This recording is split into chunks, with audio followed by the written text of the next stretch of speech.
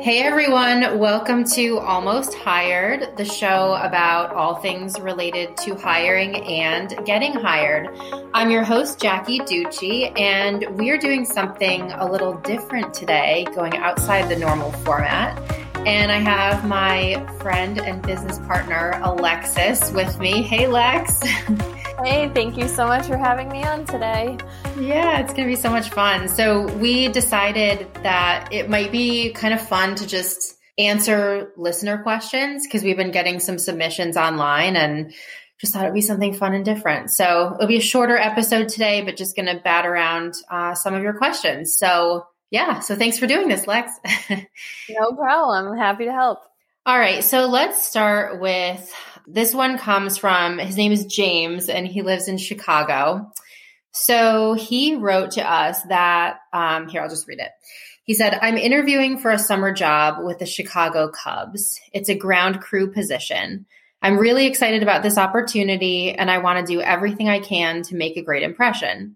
Should I wear a suit to the interview or nice pants and a shirt or something else?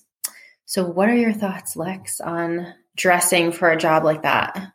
Yes, no, that's a great question. And I think some of the best advice we could give here is to dress for the position you're applying for. What would you wear on a daily basis for that role? And in a position like that, it would probably be something along the lines of khakis and a golf shirt. But, I definitely don't think that you would need to wear a full suit and tie type of attire for it. You'd want to wear something that's appropriate for the role that you would be in and day out to show how you would be arriving to the workplace every single day when you're there. I completely agree. And it reminds me of a story from years ago. There was an IT position that we were filling, and it was like kind of a laid back company, and the IT people were really laid back. Like they would wear polos and stuff. And I remember the client calling after one of our candidates went in. He had worn a suit, and I don't know why he had done that. I guess he thought it was, the right thing to do. And the client was like, oh, he's so nice and he's so qualified, but he just doesn't look like an IT person. And we were like, what does that mean? And we realized he way overdressed.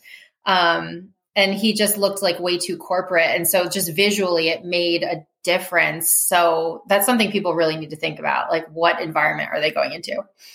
Definitely, because it can create a disconnect that might not be there normally. And, you're not only going to interview for your skills and experience and things of that nature, but also your personality fit and how you present definitely affects that a little bit. So, you want to make sure that you're presenting yourself in a way that looks like you're going to fit with that company and the culture and the environment. And part of that is the attire that you wear to it. Totally. I completely agree. Yep. Dress as if you're already in the job. You can't go wrong. No, that's a great way to put it. Yeah. Okay, good. So that's that one. Next, we're going to answer one. This was from someone named Erin. She is from West Palm Beach, Florida. So Erin writes to us, I would like to know more about appropriate follow-up during the interview process. I'm applying for positions now, but I never know how often to check in, when, and so on. I don't want to be annoying, but I also want to know what's going on. Can you give me any advice? What are your thoughts on that one? Yes, that one can always be tricky. And I know a lot of people definitely struggle with that one. It's great that she's even thinking about follow-up, because on the other end, there's the people who don't even follow up, and then it seems like they have no interest whatsoever. Good point. But for Erin, I would definitely say that, anytime that you have met with somebody, you definitely want to follow up promptly with a thank you for your time, and also make sure in those follow-ups you're including something specific from that interview, something that you discussed to show that you really were listening and intrigued, and to show your interest. It makes it more meaningful. It doesn't look like it's just a generic thank you for your time that you're sending out to many other employers. It really shows that, this is specific for that person that you met with. You also want to make sure that you're sending one out to everybody that you met with, and you will possibly have different conversations if you're having individual interviews with each of them versus, like a roundtable discussion. And you'll want to pick out pieces from each of those conversations. In terms of, follow up as far as, say you had an interview and you're waiting on next steps, I do first always suggest that at the end of your interview, you do ask about next steps, kind of give yourself, try to gain an ETA in terms of when they might be reaching out again or what they're looking at in terms of next steps on their end, just to give you a good idea. And, if that time that they've kind of established with you comes and goes, at that point, I would say it would be appropriate to follow up. Maybe somebody says that, you go in for an interview on Monday and they say they have to finish the week out with interviews. I would say sometime maybe towards the end of the following week, it would be appropriate to follow up and just ask, if there are any updates and, what those next steps might be, or if they still need more time. But you definitely want to give them some buffer time as well, because you don't know what's going on the other end and how many people are involved and have they had their communication on their end first. So you don't want to be constantly following up with them every single day and harassing them, but you also want to make sure that you're still being timely enough to show that the interest is still there. Yeah, completely agree. I think the point about asking for timelines is key. Mm-hmm. I would always encourage people at the end of an interview to just say, hey, when can I expect to hear from you? And if they say it's 2 weeks, the candidate can actually say, okay, if I don't hear from you within 2 weeks, is it okay to follow up? And of course, they're going to say yes. So you've already given yourself permission almost, or they've given it to you to reach back in, and then hopefully they get back to you first. But if they don't, you kind of have that note on your calendar that that's okay. And they've already told you to do it. So definitely. Yeah. And it kind of takes some of the pressure off of, wondering if it's okay to reach out or not. You've already kind of established that that's something that you might be doing if you haven't heard within a certain amount of time. So, right. For sure. Yeah. I think the enthusiasm piece is so important. We talk about this all the time. You have to convey that you're interested, that you want it. So you need to be kind of checking in, but there is a fine line between showing that you're interested and either seeming desperate or seeming annoying. So you don't want to go over the top either. I know it's a fine line, but yeah. No, you definitely don't want to show desperation or just annoyingness in general, because that will definitely not favor you. And I think the key is okay, if they want you, you're going to know, you know what I mean? If you're a front runner, there's going to be communication. So yeah, for sure. We do our dating analogies on every episode, but it's the same kind of thing. It's if the guy's into you, you're going to know. Yes. Yes. So yeah, that's the other key is if you feel like you're just pulling teeth and you're just not getting anything back, it either means they're not that into you, or it means there is something else going on that's affecting the process that might have nothing to do with you, but you sending another email at that point is not going to make things move any quicker. So nope. Sometimes things are just out of people's control. And, like I said, you just don't always know what the employer has going on their end. Maybe some emergency process came up, you just don't know. So it's better to kind of make sure you're showing the interest, but not going overboard on it either. It's do what you can do and then let it go and let them come to you. Exactly. Okay. Good question though. Yeah, very good question. And that's one that comes up a lot, actually. It does. Absolutely. Yeah. Okay. And then our third one is actually about references. I love this one. So this is from Taylor. She's from Bethesda, Maryland, just outside DC. So Taylor says, I've just graduated from college and I'm applying for my first real job. I'm being asked for references and I'm not sure who to include since I do not have much work experience. What do you recommend? All right. So that is another great question.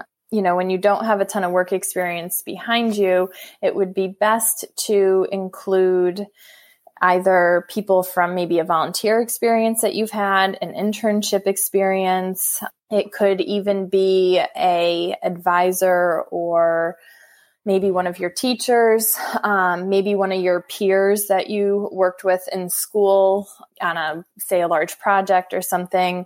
if you can, it would be best to include a former supervisor or somebody who has either mentored you or just anybody who's been above you and kind of given you guidance or leadership.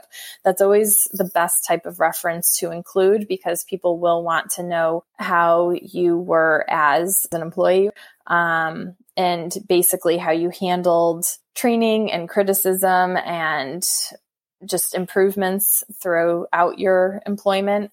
Also, make sure you always include multiple forms of contact if possible. Don't just only include an email address or only include a phone number. The more pieces of contact that you have for a person, the easier it is for that person who's reaching out to obtain that reference to actually get in touch with that person. I don't know, Jackie, what else do you have to include? Let's see. Summer jobs, that's another thing people can think about. They don't always think to put down a reference from a summer job, but that's better than, a personal reference or something like that. I mean, I feel like using a character reference or something entirely personal, you can do that, but it's really a last resort. It's kind of like, unless they ask for a character reference. Yeah. So I think you have to really, like, even if you haven't ever been employed full time, like you had to have done something, I hope, along the way, right? So like, anything. I mean, just anything that you were paid to do, like, counts as a job. And so, I mean, people have more experience than they think.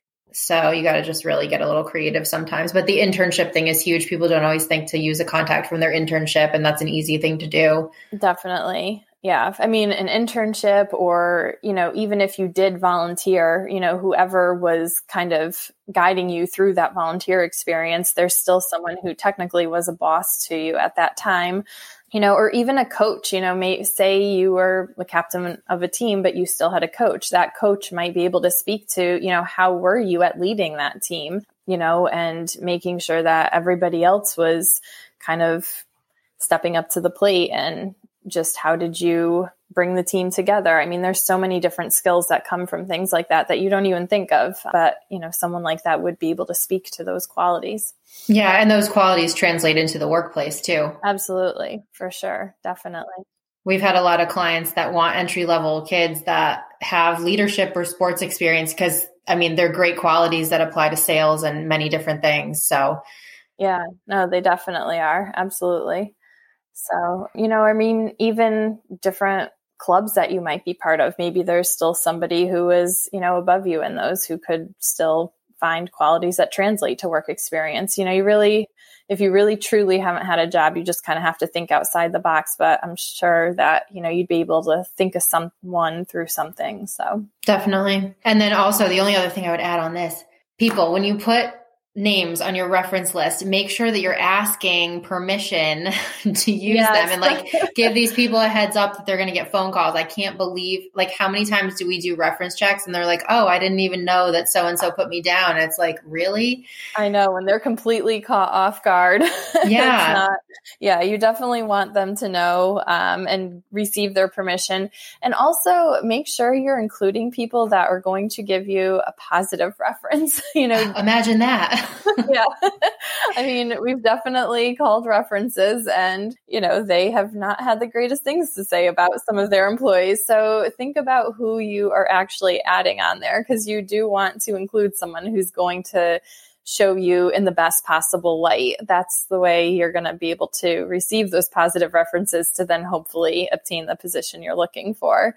And make sure the people that you're putting on there, not only that they're going to give you positive feedback, but also they're going to be timely in their response too. If the person who's checking the reference has to call multiple times, or, they just literally never can get a hold of them, well, then it wasn't even worth your time using them as a reference. So, make sure that you're putting someone on there who is definitely going to be prompt with their response to the hiring manager or whoever's checking them. Yeah. I think the rule of thumb is, if you have to even question for a second if someone is going to say great things about you and will recommend you enthusiastically and want to give the reference, don't put them down. Because if you're having to question it, like, probably it's not good. Yeah, no, exactly. Yeah. You need to know it's going to be 100% reliable in all aspects. So for sure. Yeah. And if you're not sure, then Don't even bother. This is not the time to gamble. No, not at all. I mean, we've actually seen references make or break offers. Oh, absolutely. By that point, you're like so close to the offer stage. I mean, it could be between you and one other person, and then somebody gets a bad reference, and then that's the tiebreaker. Exactly. Yeah. Or even, they might even say something that could just kind of set off a red flag, or maybe even speak to a red flag that might already kind of be there. And then it's like, okay, we have our answer, not moving forward. So you really have to pay attention and think really hard about who you're putting on there. Yeah, for sure. And I think references want to be honest because it's their reputation.